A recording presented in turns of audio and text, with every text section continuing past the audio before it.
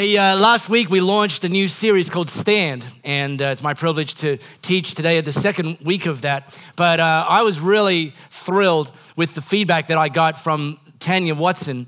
Well, not feedback from Tanya Watson, feedback about Tanya Watson having launched this series last week.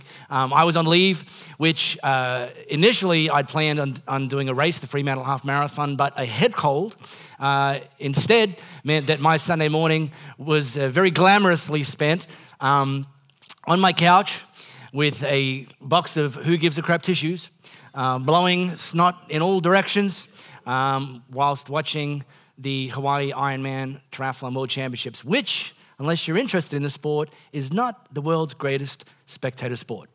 Swim, swim, swim. Cycle, cycle, cycle. Run, run, run. On your own. Riveting. 10 hours. Loved it. But I heard great reports about Tanya teaching. This series is taken from the playbook of Daniel, who in history has become known for stories of courage. And last week, Tanya taught about standing out, that certainly as followers of Jesus, I don't know if you've noticed, but in our current culture, we're actually the minority.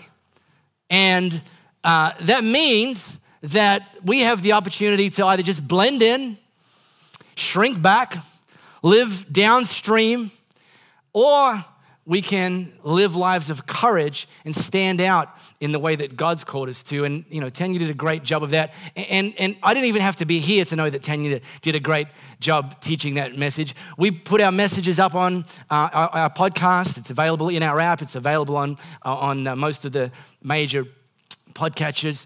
And we track the metrics so we can know how many people have downloaded and listened to each message. Now, the week before, I taught a message called The Question That Changes Everything. And it was what I felt a very important prophetic message for us as a church in the season we're in right now, and the shift that we need to make happen. And it was like a once in a year message. And that had been up for a week in our podcast before Tanya taught last Sunday. And then within 24 hours of Tanya's message, Stand Out, being live on our podcast, she'd actually overtaken the downloads of my message, prophetic message, once in a year message, that had been up for a week already. She'd overtaken in 24 hours. The numbers don't lie, people. People liked her message more than mine. So I took a screenshot of our metrics, our podcast metrics, and I said that to Tanya. I said, sweetheart, great job, fantastic. Look, you've leapfrogged my downloads in 24 hours that I'd had up for 8 days now. And she sent back smiley face, emoji, I think I'll stop downloading it now. I see how those Watsons play it. Let me ask just some rhetorical questions. You don't have to answer out loud, but just answer for yourself. Those of you who are married, would you want a growing marriage in the next season of your life? Those of you who are parents, would you want to possibly reduce any friction that you have with your kids as they're growing up? Those of you who work in an office situation or a workplace situation where you've got other colleagues around you, would you want to reduce the potential for misunderstandings and conflict in the workplace? Let me ask a church-related question. God declares very clearly that where there is unity, He'll command a blessing. And so here's a rhetorical question. Would you want to be part of a church that God has commanded a blessing on, i.e. one that's already living together in unity? If you answered yes to any one or more of those questions, parents, spouses, workplace, church life, then I'm glad you're here this morning, and you're going to be glad you're here this morning, because I'm teaching today's topic. The message is called Stand Up. I'm teaching on confrontation. Dun, dun, dun, dun, dun, dun, dun. Which, if you've been on the receiving end of poorly handled confrontation, you know it ain't any fun. It ain't any fun in a marriage. It ain't any fun in a family setting. It ain't any fun in the workplace, and it ain't any fun in church life. And so I want to take this next 30 minutes together this morning to teach some lessons that I've learned about confrontation, because I've actually had to really journey in this area of confrontation. I grew up in a British blooded household. My both sets of grandparents were British born. And if you don't understand some of the prevailing British culture, the prevailing British culture is that you don't do confrontation. You do avoidance. You do sweep it under the carpet.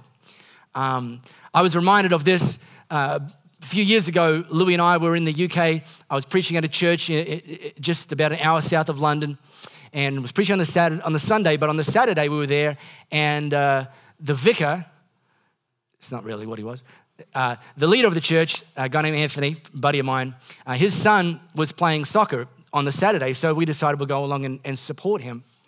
And so we're standing on the sidelines of this soccer field in England with all the other parents. And you guys know the whole ugly parent syndrome and, abuse the refs and all that sort of stuff. It's just what you do, right? No, not in jolly old England, an hour south of London, you don't. We're standing on the sidelines, and a couple of the players go past with the ball, and one of them tackles the other one, and the referee didn't call, fouled him. The referee didn't call the foul, and the British gentleman next to us, his version of trash talking the referee was to mumble under his breath so the referee couldn't hear him, because that would not be polite. But I was next to him, I heard him, really does make the old blood boil. I'm like, that's it? That's the best you got? So yes, anything more than that would have not have been very British, right, Peter? True, exactly. So I grew up with that as my family of origin, and that's actually one extreme when it comes to confrontation, avoidance, okay? And you might think that that's a good play. I can tell you that avoiding confrontation is incredibly destructive. It will erode you from the inside out, and you might think that the issue's resolved because it's been swept under the carpet. No, it's not. And things have a habit of building up and accumulating like residue on the inside of people's hearts and when it comes to relationships. So when I got into my 20s, I thought I'd swing the pendulum the other way. And I went on a rampage. I spent a decade of my life tearing anybody and anything to shreds if I didn't like it. It nearly cost me my marriage from habitually tearing Louis to shreds. And she's a tough nut. I mean, she's Italian and she's got an opinion. But I used to try and bully her for 5 years in church leadership roles. If people weren't doing what I wanted them to do at the standard that I wanted them to do it, I would just tear them to pieces. So I swung the pendulum the other way, and guess what? That didn't work very well either. And that was also destructive. And now that's the one that gets the most airplay. The confrontation that's ugly and aggressive and bullying. And so that's actually what I want to spend time teaching on today. Because I can tell you now, at the ripe young age of 47 and 11/12, that I am not perfect in this area of confrontation, but I have come a long, long, long way. And what you need to understand is I didn't just fall backwards into being better at confrontation, but instead I had to learn some stuff and I had to work at it and apply it consistently over a long, long, long period of time to get even to where I am today, which of course there's still room for improvement. So let's drill into that and take the perspective from a chapter in the life of Daniel. So if you've got your Elevate app, Renati has it on her home screen. Good girl, Renati. How good's Renati, by the way? Come on, give it up. She's awesome. Open your elevator app, tap the Bible section. It'll take you to Daniel chapter 4. Now, last week, Tanya taught from Daniel chapter 1. I know many of you have joined me in reading through the various chapters as they go. We're going to skip across chapter 2 and chapter 3. Some of you read them this week, I know. And we're going to pick things up in Daniel chapter 4. Now, the backstory, as we pick it up in Daniel chapter 4, it involves two main characters. The king, whose name is Nebuchadnezzar. Okay, I'll just call him Nebs. And Daniel, I'll call him Daniel. Nebs had a dream one night. Now, it was described as a dream, okay? The writer of the book of Daniel describes it as a dream, but actually, in reality, it's what we would call a nightmare, which is a type of dream, but not a good dream, okay? It was a nightmare, and it was a visual dream. It was a metaphorical dream, this thing, and Nebs couldn't sleep, okay? Now, Nebs was not a good man. In fact, it would be impossible to put into words just how evil Nebs was. But to give you some context, Saddam Hussein, true story, thought himself to be King Nebuchadnezzar reincarnated. And he modeled his pattern of life and leadership on King Nebuchadnezzar. So whilst we don't have optics on Nebs, many of us have optics on the destructive, rampaging life of Saddam Hussein. That's the sort of guy we're dealing with, okay? Who was the ruler over Babylon. And he had this dream. And the dream, when he couldn't sleep. So he called in his dream interpreters and his magicians, and he wanted them to be able to tell him what this dream meant. Now, in chapter 4, I'll just give you the bullet points of the dream. It went like this, that he's lying in bed and he sees a picture of a tree. And this tree comes up out of the ground and grows in such majesty that it touched the skies. And the canopy was so great that you could see it from all four corners of the world, is how he described it. And the tree provided shade for the animals and fruit for the people. It was this most majestic tree.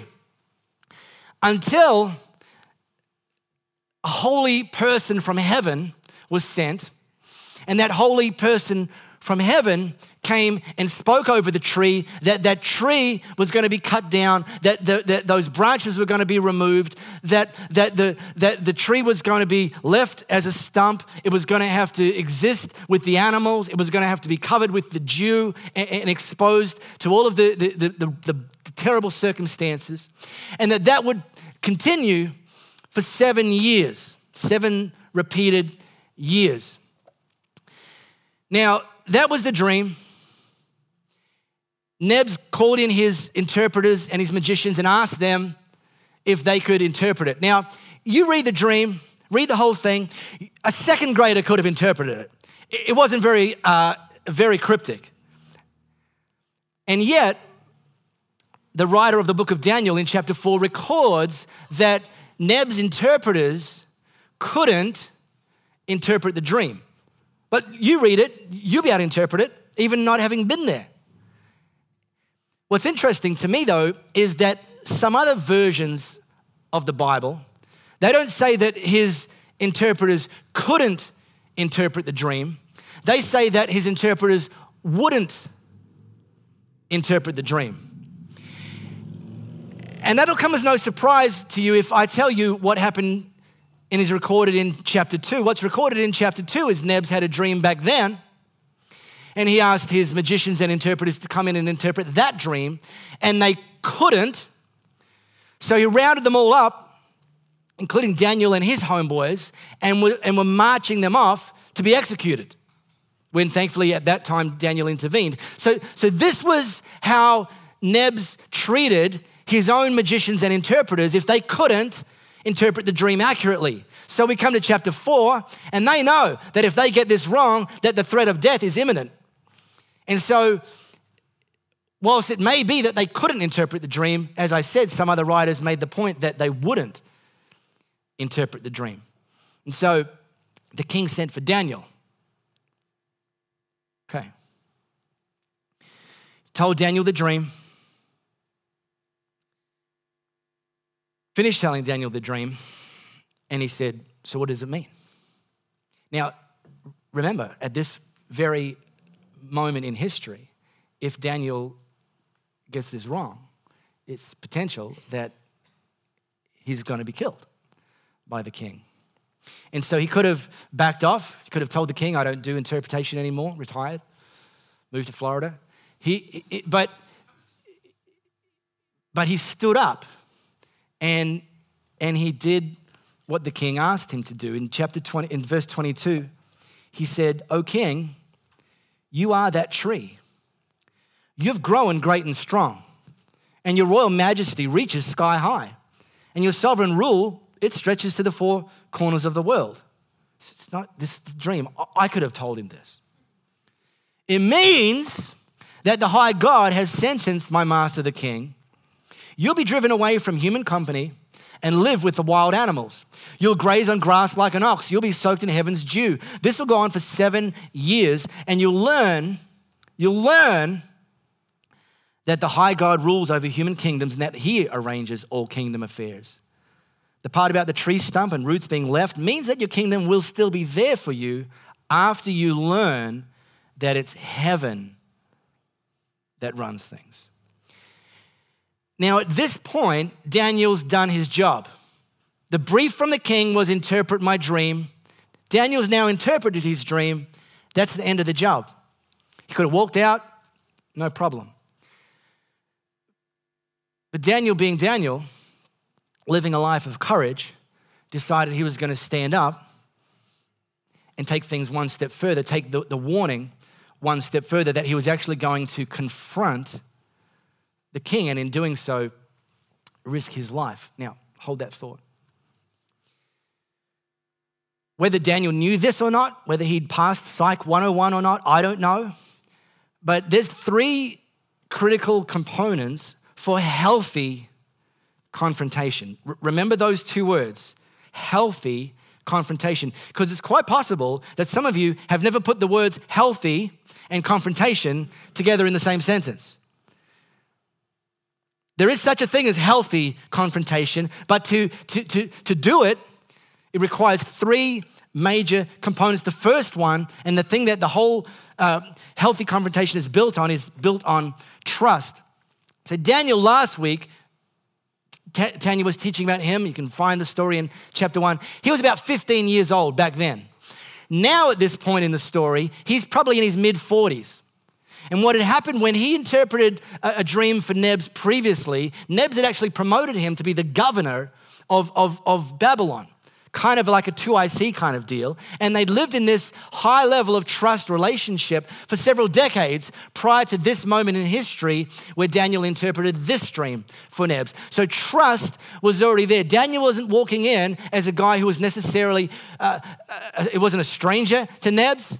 He wasn't an enemy of Nebs, and typically he wasn't a threat for Nebs. In fact, he was running things on Nebs' behalf. So Daniel knew that even to take the next step to confront Nebs possibly wasn't going to be a life-threatening situation because they'd established trust over decades.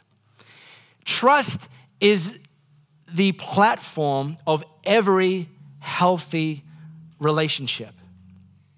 If trust is broken, that relationship can turn septic in a second, and unless that trust is restored, it's very difficult to repair that relationship over time. Trust is something that we build day after day, decision after decision, word after word, action after action. And if you are living a life that is trustworthy over decades, then you've got a solid platform from which it's not necessarily going to be life-threatening or relationship-threatening to confront someone else. You build that platform of trust by being someone who does what they say they're going to do consistently. You build a relationship of trust with people by speaking words of life to them and about them.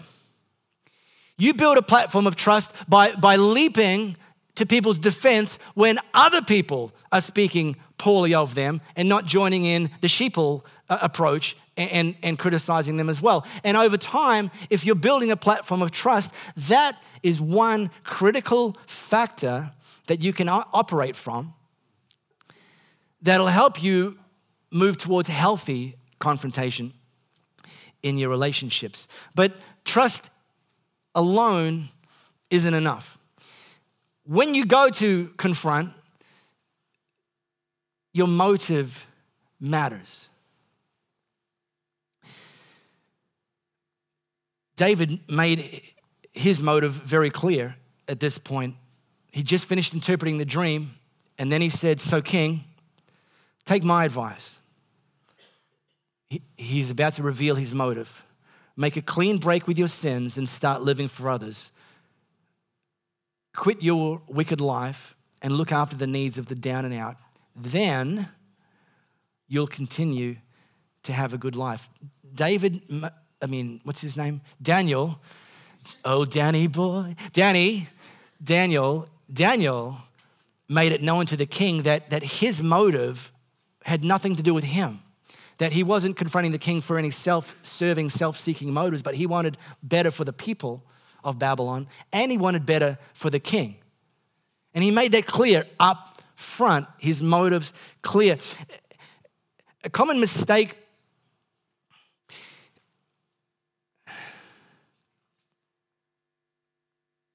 I mentioned before that I came out of my overly polite British family of origin setting and leapt into a highly rampaging overcorrection, and that this is what we often associated with confrontation. Often people that only experience or try to deliver confrontation from this side of things, their motive is about being right and showing you that they're right and showing you that their ways are right and showing you, and in doing so, making sure you understand that you're not right, that you're wrong. And Daniel didn't take that approach at all. He was wise enough to not make this about who is right, but about things becoming right. That there was an oppressed people living under the rule of the king, and that the king is the only one with the power, but he has the opportunity to make things right. And in doing so, he can make his own life right and ultimately get right with God. That motive changes everything. In fact, if I was to boil it down as to what David's motive was in saying these very things to the king, I'd say his motive was that of restoration. That Daniel had a picture of how God would have wanted things to be all along, but the king was turning them upside down, and Daniel was confronting the king to say, restoration can come of this. The people's lives can be better, and your life can be better, but it's going to require some changes. Now, there's two circles. Let's go back to the two circles. Trust and motive. Now, those of you that are geeky math gurus, you know that this is a Venn diagram. Who knew that? Venn diagram, very good, very good. But you also know that if this was a true Venn diagram that only had two circles, they'd be side by side overlapping. But the fact that they're one on top, one the bottom left, means there's a third, Peter. Oh, you're British. Yes, the third, Peter, when you speak under your breath, it really does make the old blood boil. Just kidding. The third critical ingredient is your approach. See, you can have a high level of trust. You can come at someone with the right motive, but if you don't have the skill, if your approach is wrong, it will actually undermine the other two. It'll actually erode the trust, and it'll actually undermine your motive. And you'll find yourself having confronted that person with high levels of trust and the right motive. You find yourself saying to them, but that's not what I meant. And they say, yeah, but that's what you said. And you realize, no, I said it wrong. That's skill or lack of skill. Oh, you're just here to push me around. Question your motive, because you've come at this with the wrong skill set. You've come at this red hot when there was a better way to approach this. David, he could have said to the king, buddy, you're about to get what you deserve, sucked in. Which would have been true, but would not have been very skillful. You know what, David, before all the things I just read out, let me back it up to verse 19. This is how he led before he started interpreting the dream. This was his opening sentence. I wish this dream was about your enemies. King, I love you. I've been serving you as your governor for 3-4 decades now. And this thing you told me, it's really bad. It's really disturbing, and I wish it wasn't about you. But I'm about to tell you, because you asked me to, that it is about you, but I wish it wasn't. That's a pretty good lead for what he was about to tell the king. I wish it was about your enemies, but that's not my decision to make. That was skill. Remember, a number of years ago, I was part of the leadership at Riverview Church, and we, the leadership team, we subscribed to the Leadership Cassette Tape of the Month Club from a church in Chicago called Willow Creek. And I remember walking around one day with my Sony Walkman attached to my belt and my yellow headphones on, looking Japanese chic, I might say.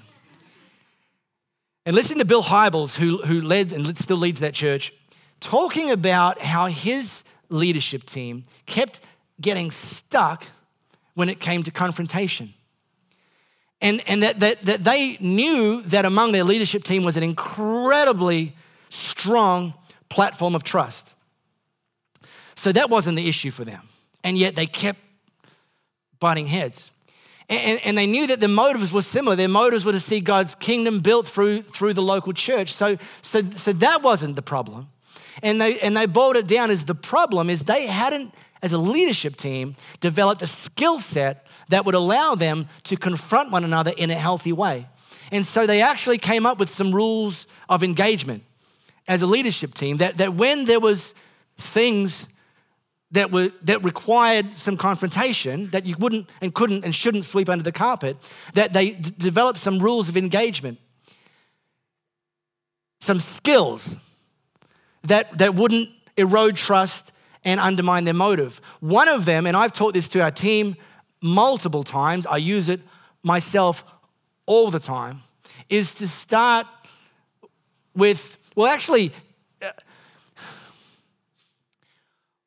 one of the biggest wrestles I had actually leading up to teaching this week was whether to call this confrontation, because just by calling it confrontation can send some people into a tailspin.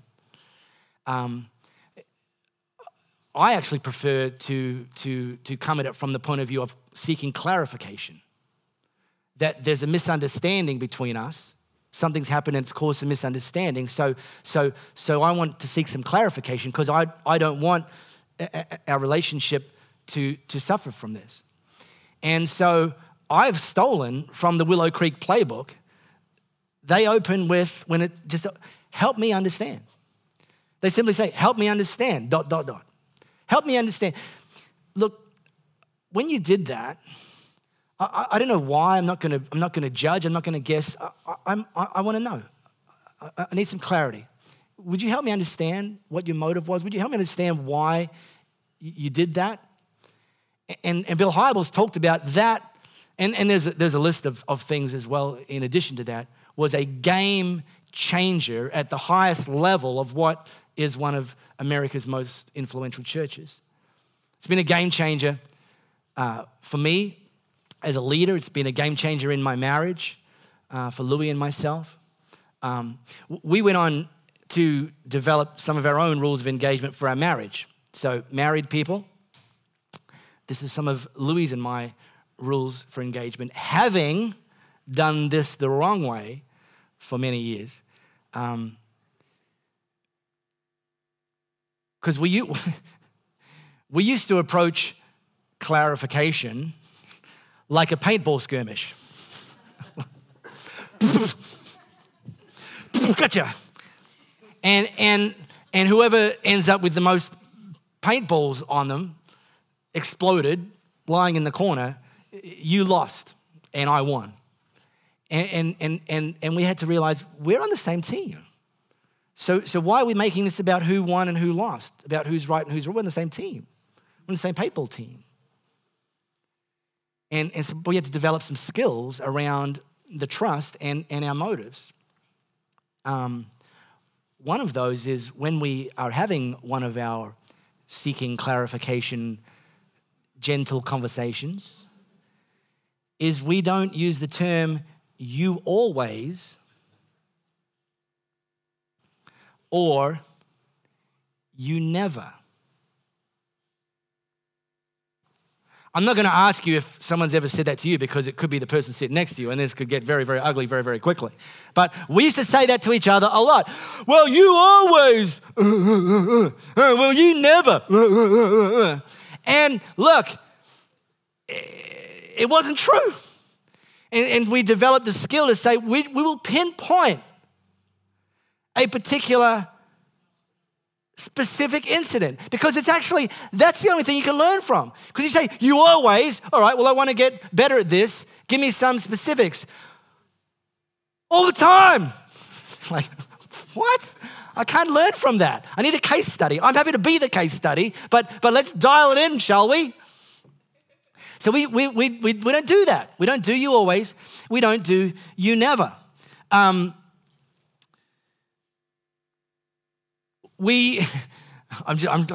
reading through our rules. There's quite a lot. We had a lot of things to fix.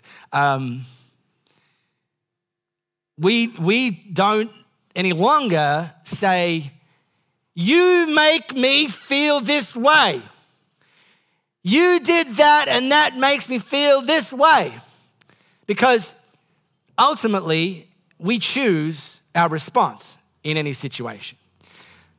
So projecting how you feel on someone else is irresponsible and it's actually not helpful. But someone's actions towards you can trigger some things in you. That's true. And some things you don't want to have to kind of fend off. That's true. So our rules of engagement shifted to, back to the other one, something specific. Honey, when you said that particular thing to me, I'm not sure if you're aware of it. I'm not suggesting you meant this, but I came away struggling, feeling this way. Can we talk about that? How maybe if instead of that, you maybe have come at it from this angle, that would have been better for us. You'll be amazed to hear that this sort of stuff has helped. Who knew? We did 3 sessions of pre-marriage counseling. I mean, the fact that we had any problems is a mystery to me after 3 one-hour sessions. 3 one-hour sessions. Spent 3,000 hours preparing for the wedding, but the marriage, it'll surely take care of itself. Yeah, good one. And this is one more that I'll throw out there as well on our rules of engagement. Don't come at your spouse with a list. Just choose one thing. Just one. Take a few days, then pull up the second one. But don't come at them with a list.